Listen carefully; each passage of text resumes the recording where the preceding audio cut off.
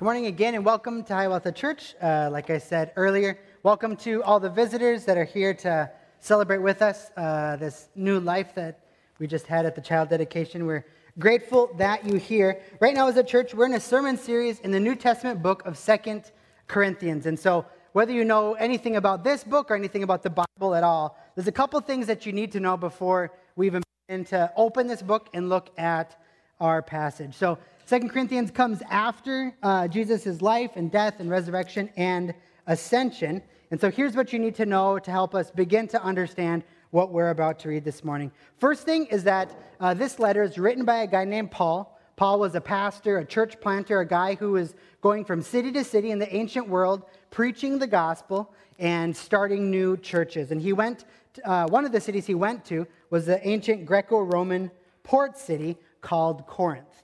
So he went there, preached the gospel, people believed it, they were saved, they were converted, and a new church was started. Second thing you need to know is that this church was a complete mess. They were brand new believers, they were new converts, and a lot of their culture and their previous sin was infiltrating and affecting the church. In fact, the church that Hiawatha started from, they preached on 1 Corinthians maybe 2 decades ago or 15 years ago. And this was their sermon series title. It was 1 Corinthians, Bridezilla, the church in Corinth. So the Bible speaks about the church being the bride of Christ, and the church in Corinth was a mess. They were still the bride of Christ, but they were a big mess. So if you don't know this reference, there was a TV show about brides that were hard to deal with, like back in the early 2000s or something. But anyway, that's what you need to know. Paul planted this church, he's now gone, and they have serious messes within the church. But we're going to see in today's sermon that even though there was lots of sin, lots of division, lots of hurt between all the different Christians within this city, there's something that can bring unity. Even after years of conflict and disunity and factions, it's the gospel, and the gospel is going to bring unity among these people who have sinned against each other, hurt each other, slandered each other, etc. And so we're going to be reading 2 Corinthians starting in chapter 1, verse 23 through chapter 2, verse 11. So you can follow along on the screen behind me, or you can follow along in your own Bibles or phones. Starting in verse 23, this is Paul speaking to the church in Corinth. But I call God to witness against me. It was to spare you that I refrained from coming to you, or coming again to Corinth. Not that we lord it over your faith, but we work with you for your joy, for you stand firm in your faith. Chapter 2, verse 1. For I made up my mind not to make another painful visit to you. For if I cause you pain, who is there to make me glad but the one whom I have pained? And I wrote as I did, so that when I came, I might not suffer pain from those who should have made me rejoice. For I felt sure of all of you that my joy would be the joy of you all. For I wrote to you out of much affliction and anguish of heart, with many tears, not to cause you pain, but to let you know the abundant love I have for you. Now, if anyone has caused pain, he has caused it not to me, but in some measure, not to put it too severely, to all of you. For such a one, this punishment by the majority is enough. For you should rather turn to forgive and comfort him, or he may be overwhelmed by excessive sorrow. So I beg you to reaffirm your love for him. For this is why I wrote, that I might test you and know whether you are obedient in everything. Anyone whom you forgive, I also forgive. Indeed, what I have forgiven, if I have forgiven anything, has been for your sake in the presence of Christ, so that we would not be outwitted by Satan, for we are not ignorant of his designs. All right, we studied this passage with a number of our leaders and leadership teams here this past week, and they're all like, I don't really know what's going on. There's a few verses maybe I understand, but there's a lot of stuff going on in the background. So let's kind of unpack this. So Paul, he's the church planter. He's the pastor that started this church, and then after 6 or 12 months, he left to go start new churches, and he's writing back to this church that he's still their father in the faith, but he's no longer with them. So Corinth was an ancient Greco-Roman port city that was full of Greeks and Romans and Jewish people. It was very multicultural and multi-ethnic. And so this is kind of what's, I'm going to give you the background that's going to help us better understand our passage here. Lots going on. Hopefully this is helpful. Got a little flow chart here. It helped my mind wrap around what's going on. So hopefully it's kind of helpful to you. So it started with Paul planting a church. So that's a sign from a church that says Corinth. So it started by him planting a church. And then within a year of leaving, he sent his first letter back. So we don't even have this letter. It's just referenced in the Bible. So he sends letter 1 back to the church in Corinth because he hears that there is lots of mess there. So Paul's left and he's like, oh, what's going on? There's lots of sexual immorality going on in the church. And the church is like, hey, grace, we can sin and who cares? We're all about grace here. So Paul writes letter 1 back to them and says, no, not okay.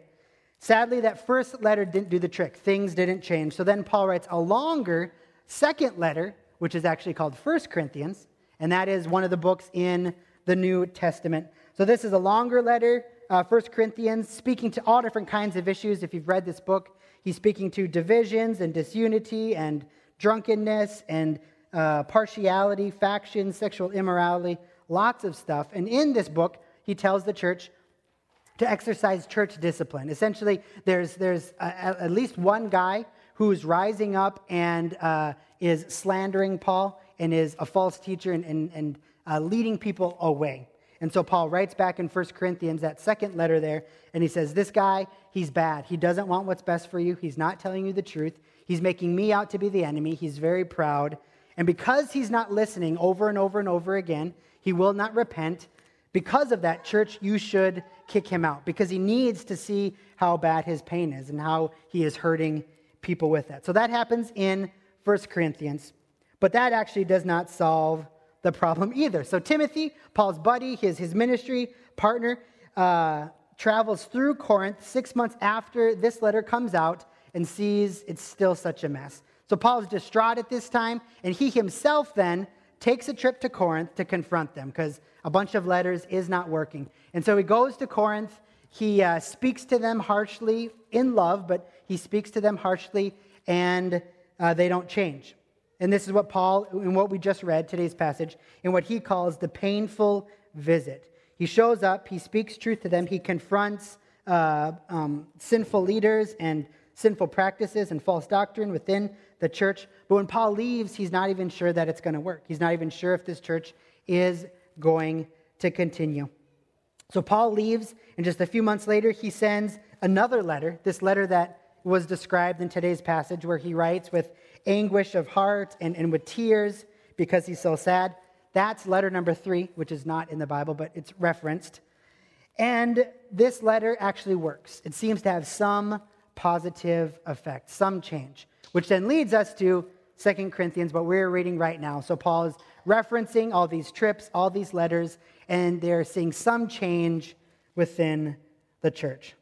So hopefully that helps just a little bit to understand what is going on in our passage here today. So we're going to look at 2 things that Paul does, so we kind of understand the context. Now let's kind of zoom back and say, well, what's true for us? What's important for us to hear today? And we're going to see Paul do and say 2 things that are both good examples for us as Christians and Christian leadership, as well as these are actually not just Paul being a great example, but also pictures or examples of Jesus Christ and what Jesus has done for us. So the first thing we see Paul do to the church in Corinth is he speaks the truth, harsh truth, very pointed truth. He confronts them, but he does so out of love. He does so in the context of love for them. So we are often have a temptation just as humans to do one or the other. It might be different circumstances, we do different things, it might be your personality. But we have the temptation to do just one or the other, to love people really well and to not really bring up anything that's going to cause conflict or friction. Or we really like to be truth tellers and just don't really care how people receive it. We're tempted to do one or the other. And both leads to unhealth. But the reality is there is truth and we do need to hear it, yet truth can also be used as a weapon. So truth on one end of the unhealthy spectrum would be truth only. So no love, people just speaking truth to someone else. And we see these type of people often, or that's probably us at times too, what they're trying to do, if they only speak the truth with no love, they're trying to just win an argument. They're trying to look good. They don't care who they hurt. They just want to look right or be right or be seen in a certain way. And actually in Paul's other letter to the Corinthians, 1 Corinthians, Paul brings this up and says, if you don't have love, if all you do are just speaking truth, you can understand all mysteries, you can speak eloquently, you can say supernatural prophecies, but if you don't love people, it's a big waste. You're like a clanging cymbal. And so we can't only speak truth to people without caring about them at all, without loving. But the other end of the spectrum, which is also unhealthy, is quote-unquote love without any truth, which that is actually not really love at all. It's enabling. It's actually loving yourself more than that other person because you don't want any conflict. You don't want to look bad. You don't want to hurt that person's feelings. As the pastor at our old church that started Hiawatha, as he used to say, the most loving thing you can do to someone is to tell them that they're a sinner. And of course, there's a lot to it, right? We tell them about what that means and the hope that they have in Jesus. But if you truly love someone, you don't just leave them the way that they are. You speak truth into their life because you want them to flourish. You want them to heal. You want them to receive forgiveness. And so what Paul's doing here, he confronts the church, he calls out their sin, he calls out their false doctrine, he even calls out people by name of their sin. And for the Corinthian church, it's not fun. It stings. It hurts. It's a burn. It's not fun to hear. And many of the times, remember, this is Paul's fourth letter at least to them, and he's visited them. Many times they reject Paul's message. They say, you're just not smart enough. Or you're just a blue-collar worker, or you're not really an apostle, or these guys that we're following right now, they were way better than you. So many times they rejected Paul's message, they ignored him, they slandered him over and over again, and they ignored the harsh truths that Paul was telling them. But because he loved them, because he wasn't just trying to win an argument, because he cared about these men and women and youth and children, he didn't give up. He kept speaking the truth. He kept talking to them over and over again because he loved them. He saw them on a road running, sprinting away from Jesus and his gospel towards death and hell, and he wanted to stop them. He stepped in with these harsh words, yet were full of love. And Paul, in this letter here, he's telling them all about what's going on behind the scenes. He reminds the church that the reason he's saying these hard things, the reason that he's confronting them, is because he loves them. Because he loves them. He says, not to cause you pain. The reason I said these hard things were not to cause you pain, but to let you know of the abundant love that I have for you. So despite the sting, despite the frustration, despite the hurt feeling, Paul reminds them, guys, I know this hurts, but it's for your benefit. It's because I love you that I'm writing these things. And he even shares with them his own heart in writing this letter. He says, it gave me no pleasure. I didn't want to win this argument. I didn't want to make you look stupid. I didn't want to call you out. But he says, for I wrote to you out of much affliction and anguish of heart and with many tears. He's saying, I know you feel like I'm just trashing on you and hurting you over and over again, but this broke my heart to write this to you. I'm crying. I have anguish of heart as I have to say these hard things. So Paul is a great example for us, both as Christians and as leaders, on how to speak the truth in love. But Paul, like we said, he's not only an example for us to follow, even though he is, but he's also a Christ figure. He's a picture of what Jesus has ultimately and spiritually and eternally done for all of us. Jesus, who himself is truth and love incarnate. Jesus, in his ministry, he said, I am the truth, I am the way, I am the truth, I am the life. No one comes to the Father except through me. He says, if you want to know what truth is, I am the truth. I am truth. And then in 1 John, we read about how God is love as well. So Jesus is not just truth, he's also love incarnate in human flesh. 1 John 4, starting in verse 7 says, Dear friends, let us love one another, because love is from God, and everyone who loves has been born of God and knows God. The one who does not love does not know God, because God is love. God's love was revealed among us in this way. Christ sent his one and only Son into the world so that we might live through him. Love consists in this, not that we loved God, but that he loved us and sent his Son to be the atoning sacrifice for our sins. So now, because God himself has spoken grace and truth in love to us through his Son, who is the divine essence of both love and truth, we too can now naturally do this to others. Not because God has spoken truth and love to us by showing us our sin, showing us our brokenness and our need for a Savior, and rescuing us from that sin, taking the punishment onto himself. Now we can actually do that towards others. You see, the gospel gives us both the power and the motivation to speak the truth in love towards others. Apart from the gospel, trying to speak the truth in love, we don't have much of a motivation to do it, nor do we have the power to truly do it. But the gospel gives that to us. The gospel gives us power because, like we saw in verse 9 and in the 1 John passage, we now live not by ourselves, not by our own strength, but through the power of Christ. To do the hard work, the impossible work of speaking the truth bravely, courageously, but also doing so not in a spirit of judgment or of contempt, but rather of love. Apart from the gospel, we naturally are tempted to just speak the truth without any compassion or any love or empathy, or we're tempted to tell the truth, what people need to hear, and who cares how they respond to it. But now in the gospel, we personally have seen and experienced truth and love. This is our story. This is our reality. And it naturally then can flow out of us. So now, by the power of the Spirit, we can't help but now demonstrate the gospel by speaking the truth in love towards others.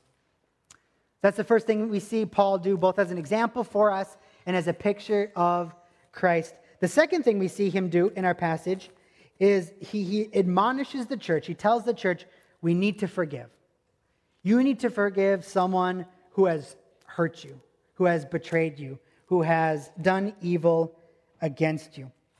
And in Paul doing this, and Paul telling the church, forgive the sinner, we see Paul being an example for us. Again, an example of church leadership and just being a Christian. And also, we see Paul as a picture of Jesus, the ultimate forgiver of sinners. Let's first start with Paul as an example. We saw in our passage here today, Paul goes on and on about encouraging the Corinthian church to forgive this particular person. And we're not fully sure who it is, but most of the commentators I read think it's the person that kind of usurped Paul's authority. When Paul left, kind of stood up, got people on his side, was very proudful and arrogant, hurt the church, slandered against Paul, said Paul wasn't worthy of following. And so that's the bad leader that the church kicked out. So here Paul is saying, this guy's repented, this guy's turned from his sin, he knows the folly of his ways, and now so that he doesn't get overcome with feelings of sorrow because of how much sin how much pain his sin caused you, church, Paul's saying, forgive this guy. His repentance is real. Let him back in. So let me read again verses 7 through 10. So you, Corinthian church, should rather turn to forgive and comfort him, the sinner, or that he may be overwhelmed by excessive sorrow. So I beg you to reaffirm your love for him. For this is why I wrote, that I might test you and know whether you are obedient in everything. Anyone whom you forgive, I also forgive. Indeed, what I have forgiven, if I have forgiven anything, has been for your sake in the presence of Christ. So, of course, Christians are called to forgive everyone, not just other Christians. But in the context of our passage today, we're seeing an example of Christians being called to forgive others within their church, being called to forgive brothers and sisters in Christ who have sinned against us, who have hurt us, who have abandoned us, betrayed us, spoke evil against us. So the first thing that we have to do when we talk about forgiveness, because even in just me saying we need to forgive sinners, many of us, Christian and non-Christian alike, go to exceptions or just think about what does he mean when he says forgiveness. So let's quickly talk about when the Bible talks about forgiveness, when we talk about Christian forgiveness, what are we saying, what are we not? So first, what are we not saying? First of all, Christian forgiveness is not saying that sin is okay or that it wasn't that big of a deal. Actually, in fact, by forgiving someone, you're saying, forgiveness was needed, saying, your sin did hurt me. It was a big enough deal that forgiveness was needed. And so forgiveness is not saying what you did was not a big deal. Secondly, nor does forgiveness mean that we completely forget. And so often we hear the phrase, maybe especially with kids, we say, oh, just forgive and forget. So it might be a common phrase, but that might not always be what happens. You might be keenly aware of a person's sin against you, even while still forgiving them.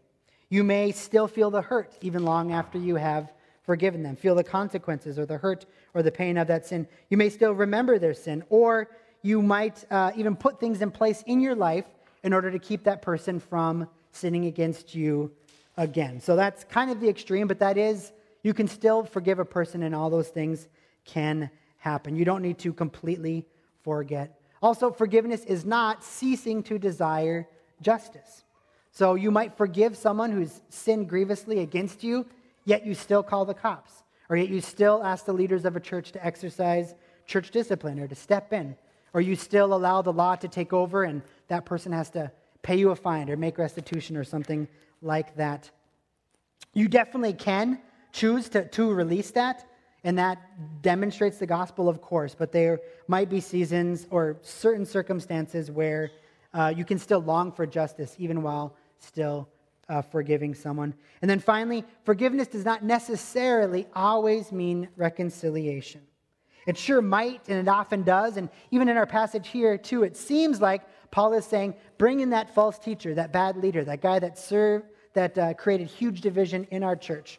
We're not going to let him be a leader again. We're not going to let him have influence and authority over you again, but I want you to reconcile. There's only one church here in Corinth, and he's still a believer, and he needs the church. And so it seems like Paul is fighting for reconciliation, but that doesn't mean that it will always fully happen. If a husband cheats on his wife and they do forgive each other, he still might need to find a new church because it's too hurtful for her to be around him. Or if there's an abusive situation, or again, these are all extremes, but we just want to be really careful when we say Christians are called to forgive, that we're really careful with what we say. So what is Christian forgiveness? Let's spend more time focusing on what it is. First of all, it's Christian. It resembles Christ. It looks like Jesus. And so let's start to define forgiveness, Christian forgiveness, by saying it does not continue to hold someone's sin against them. Right? We don't look at that person and say, well, you're a liar, you're a slanderer, you're a thief, you're a luster, you're a greedy person. But Christian forgiveness does not hold someone's sin against them. Nor does it mean that Christian forgiveness means that you give up wanting revenge. You give up wanting that person pain. You stop wishing that they would experiencing pain because you release them, because you trust that God is a just God and that he will bring healing, and that if you don't see justice in this life, that you will see there will be ultimate justice eventually, because God is a just God. Also, or finally, Christian forgiveness is desiring them, the person that sinned against you, to receive forgiveness from God, restoration, reconciliation with him, and healing. Forgiveness is releasing them of their sin and wanting what's best for them, wanting healing and Christ-likeness in their life. But like I said, this is Christian forgiveness, and we cannot understand forgiveness until we look to Christ. Christian forgiveness is uniquely and squarely based on being first forgiven by God through Christ. Paul, writing another letter to another church, he says to them, he says, be kind to one another, tenderhearted, forgiving one another, as God in Christ forgave you. The way that you're able to forgive, the reason you should forgive is because Christ or God in Christ first forgave you. Which leads us to seeing what Paul's doing, not just as a great example, not just as a great pastor or church planter or leader, but seeing Paul as a picture, a Christ figure. But before we get there, before we begin to talk about Jesus being the ultimate forgiver of sin, some of you, I don't know where everyone is here in this room. Some of you might be thinking, whether you're a Christian or not, you might be thinking, but why do we need forgiveness? Kind of what's going on here? I'm not that bad of a person. I've maybe sinned against some of my friends or family, but I've never sinned against God. I've never shook my fist at God, or maybe I have sinned against him a little bit, but I'm like one of the best people I know. Why do I need forgiveness? And the reason we need forgiveness, all humanity needs forgiveness, is because in our natural state, we are sinful. We are rebellious against our Creator and God. Our natural state is not neutrality. We're not just neutral towards God, but our natural state is actually sinful. It's actually against God. In our heart of hearts, we fight against him, and we fight against his rule and his love in our lives. We desire independence from him. We desire self-worship. That's our natural state. And even though we do sin against each other, which is true, and most of us will admit that we have hurt each other or sinned against other people to some extent, all of our sin is actually ultimately sin against God. So even if you think, hey, I've never said God's name in vain, I've never shook my fist at him, I've never, done a hate crime against Christians, why are you saying my sin is against God? The truth is that all of our sin, even more than just against other humans, horizontal, our sin is vertical. It's against God. If you know anything about King David, one of Israel's greatest kings, killed Goliath. King David, when he was king, went through horrible sin that's brutally described in the Bible. King David was consumed by lust and greed, and he used his power to force himself onto his friend's wife and got her to sleep with him. And then when he gets her pregnant, and then he can't get his friend to be tricked into thinking that the pregnancy was his friend's kid, David then murders his friend to cover up his sin. And it is right after this, right after David has done these horrible, disgusting, evil sins, that he writes Psalm 51. Psalm 51, inspired by the Holy Spirit, David writes these words. So think, David did some of the worst sins possible towards two other human beings. And this is what David wrote. Have mercy on me, O God, according to your steadfast love. According to your abundant mercy, blot out my transgressions. Wash me thoroughly from my iniquity and cleanse me from my sin. For I know my transgressions, and my sin is ever before me. Against you, you only have I sinned, and done what is evil in your sight, so that you may be justified in your words and blameless in your judgment.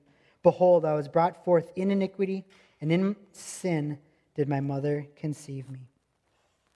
So we see here through David's example is that ultimately all of our sin is against our God, against our Creator. It is treason against our heavenly King. It is infidelity against our spiritual bridegroom. Sin is the theft of glory from the God Almighty. So maybe we get right now, okay, maybe I can kind of see how my sin is actually not just against others, but it is against God.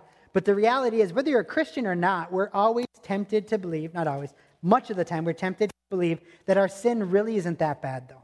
Again, hey, I know the people that surround me. I know my relatives. I know my classmates. I know the politicians and movie stars on the TV.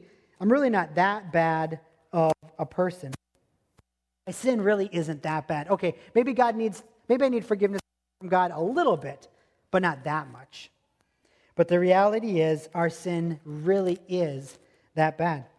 And Jesus picks up on this in his ministry. Jesus teaches a parable in Matthew 18. He says, there's this guy, a servant to the king, and he owes the king an unpayable amount that was so large he could work for 1,000,000 lifetimes and never repay it.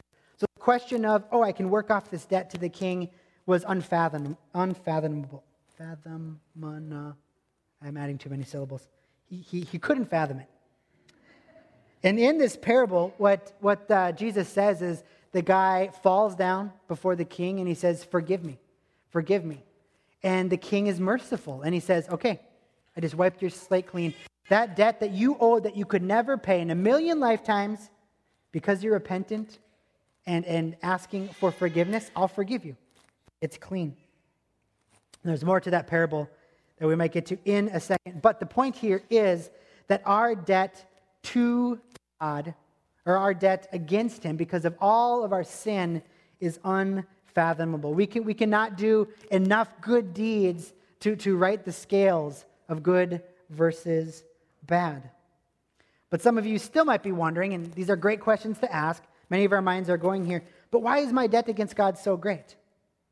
Why is my sin against God such a big deal? Why does Jesus describe it as unpayable, as an infinite debt? What's going on there? And the reason is because the level of the offense is based on who the sin is against. The level of the offense is based on who the sin is against. Sinning against other humans is wrong and does come with consequences and hurt. Yet sinning against God, who is infinitely greater than us, comes with an infinitely greater consequence and hurt. That's kind of hard to understand. It took me a while to really figure this out, but let me give you a real-life example that will help you with this, okay? This was the first car that I ever drove. 1986, red, mostly rusty Ford Fiesta. Purchased for $300. You're probably thinking, at $300, I got a bad deal. And you're probably right. So, a car, a junker that's hardly worth anything. Now, in comparison, in contrast to this, this is the most expensive car in the world. The most expensive new car that's ever been purchased. The Bugatti La Voiture Noire. So expensive, I can't even pronounce its name. This car cost $19 million. $19 million. Okay? So now let's say I own both these cars in my analogy here. You get an a fender bender. You crash into my car. Even though the offense is the same, let's say it's 2 different days, you hit both my cars. Even though the offense is the same, it's a fender bender. Because of the value of what you're offending, because of the value of what you're destroying, what you're sinning against, because the value is different, the consequences are quite different. So you get a fender bender with the Fiesta, I might even thank you for forcing me to get a new car, or maybe I get some insurance money, right? But if you get a fender bender with the Bugatti, you have an unpayable debt. You owe me, in this analogy, a few $1 million. And this is just scratching the surface on, our true reality here. But the point is, it's the same with God. In order to be forgiven, think about with a friend. In order to be forgiven by a friend whom you sinned against, you need to apologize, repent, maybe show them, demonstrate that you're sorry or that it won't happen again. Yet, sinning against our Creator and God, who is infinitely greater than a human, who is more glorious and holy and valuable than his creation, the consequences of sinning against Creator God are infinitely greater. That's why in Jesus' parable, the unforgiving servant has a debt that he could never hope to repay. Because we're not just doing a fender bender against a junker, a piece of junk that's rusting out. When we sin, we're sinning against something of infinite worth. Thus, the consequences are different. But both in Jesus' parable, good news here, and also in real life, it is through trust in Jesus, his perfect life, his death in our place, his victorious resurrection and glorious ascension, that now forgiveness is offered to you, to us, to me. We are the character in that story about the parable, with no hope, with an infinite debt, but forgiveness is offered if we would just repent of our sin and believe.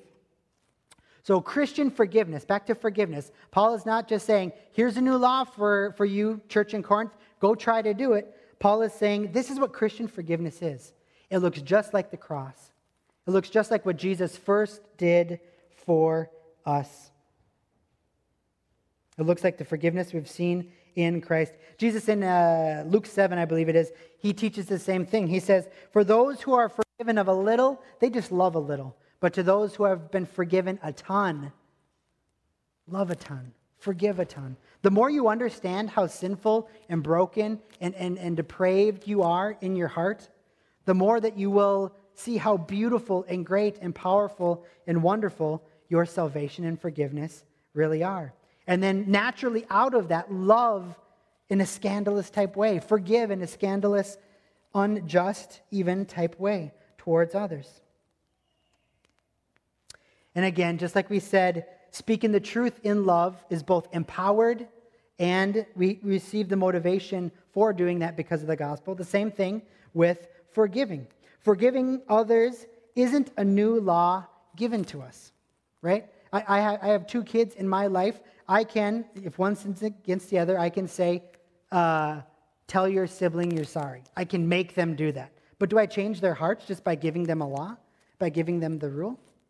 No, they might even say the words I want them to say. But a law cannot change the hearts of us or anyone. But rather, like we saw with speaking the truth in the love, it is the gospel that gives us the power and the motivation to forgive others. There's a direct connection between seeing the greatness of our sin and then the greatness of God's forgiveness that covers that great amount of sin. And it is that understanding that creates a scandalous desire for us to offer forgiveness to others, including others that don't deserve it, including others that aren't asking for it. So the gospel gives us the power to forgive others because we are now new creations. We are now new people in Christ. The Holy Spirit lives within us and gives us the power to forgive others. And the gospel also gives us the motivation to want to forgive. Because we've been forgiven so much, how could we not forgive something that is so much smaller? And we've not just been forgiven, but also forgiven of an impossible and insurmountable debt. And when we know that, when we believe that, when we receive that, how can we not naturally then want to forgive others who have sinned just this much against us? Being told, you must forgive or else, doesn't give people the power or the motivation to forgive. Only the gospel can do that. Forgiving others as God has forgiven us means we resolve to revoke revenge. Forgiving others as God has first forgiven us means we determine to do good towards our enemies and our church family rather than evil. Author and theologian Jen Wilkin writes, she says, in view of God's mercy, when I think about God's mercy, we as Christians sacrifice our bitterness and grudge-bearing for the sake of extending forgiveness. We also sacrifice our legitimate hurts, the pain of unfair rejection or the sorrow of a wound unjustly received. We entrust them to God, remembering that Christ endured the same from us and for us, and to a much greater degree. The gospel gives us power and motivation to forgive other Christians. And finally, the last thing that we see in our passage, the last verse today in our passage, Paul connects this truth that Christians are called to forgive others and that they're called to speak the truth in love towards others. He takes these truths and he says those are directly linked with spiritual warfare. He reminds the church that forgiveness is not just a good thing to do, is not just natural for the Christian, but it also battles Satan.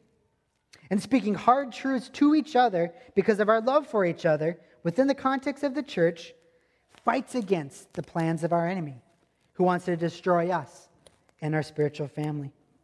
The last verse in our passage today ended with, so he says, speak the truth in love, forgive each other within the church. In verse 11, so that we would not be outwitted by Satan, for we are not ignorant of his designs. So on top of Paul's personal plea, he says, I love you guys. Stop living in sin. Speak the truth in love. Forgive each other. Paul does that. Then Paul also uses his social capital, his authority as their former pastor. He does all this to persuade the church to do these things. He ends this section by saying, and don't be foolish. Don't think that when you don't forgive someone else that that's just between you and them. Don't think that when you just speak truth and it's hurtful and you don't love them, or when you don't ever speak the truth because you're afraid to do it, don't think that those things only just hurt one person. But rather, you need to see that we are in a spiritual battle, that we are fighting against not flesh and blood. Our enemies as a church, as Christians, are not the people around us that are hurting us, that are letting us down, that are offending us, that are sinning against us. But we're reminded that our battle is against not flesh and blood, but against Satan and his servants. And he reminds the church with this last verse that Satan is using their sin to destroy them. And he's pleading with them. He's saying, guys, we know his tactics. We know his designs. We don't not understand how he's trying to destroy us. So this isn't the main reason we forgive others and speak the truth in love, but it is kind of a final stamp that he reminds them with. Church, we've been plagued with division and disunity and factions for so long. That's a plan of our enemy who's trying to steal, kill, and destroy. So let's remember that too as we fight against our enemy. Mark Seifried, who is a commentator on this passage, writes, While the Corinthians might have regarded the situation as a mere human affair to be decided by their own judgment, Paul warns them that they stand in jeopardy of being mere pawns of Satan, subject to his tricks. That's a great reminder for us here today, especially if Hiawatha Church is your home, especially if you are a Christian. Let us not be mere pawns of our enemy. We know how he tries to steal, kill, and destroy, how he tries to disunify us through things like unforgiveness and lies and disunity, divisions, and fear. So let us know the tactics of our enemy, and let's fight against those with the gospel that gives us motivation and power. So as we leave here today, kind of three things. First, receive Jesus. If you're not a Christian here today, hopefully today you heard and saw just how much Jesus loves you, how broken and hopeless we all are, how you are in your sin apart from Jesus, but yet how he did everything possible. He went to hell and back. He died so that you could live. He offers you forgiveness. Or if you're already a Christian, receive that again for the millionth time today. Receive Jesus, who is in himself the embodiment of truth and love. And as we receive that, out of that will naturally come a desire for us to speak the truth in love to others. So Hiawatha Church, because of the gospel, let us be a church that speaks the truth in love. Secondly, forgive others. Not as a law, not as a rule, not as a biblical author or your pastor telling you to do it, but forgive others because you have first been forgiven. When that person in your community group drives you nuts, when that person in your church sins against you, when that friend who is a believer hurts you again for the 100th time, the way that we forgive them is not to say, good Christians forgive. What's my law? What am I supposed to do? What did Spencer tell me? What did the Apostle Paul write? The way we forgive others, the way our heart is moved, the way we receive power to do the impossible, forgive someone, is by remembering that it's first happened to us. By believing and receiving and cherishing and meditating and singing on the gospel, this good news that we have been forgiven through Jesus.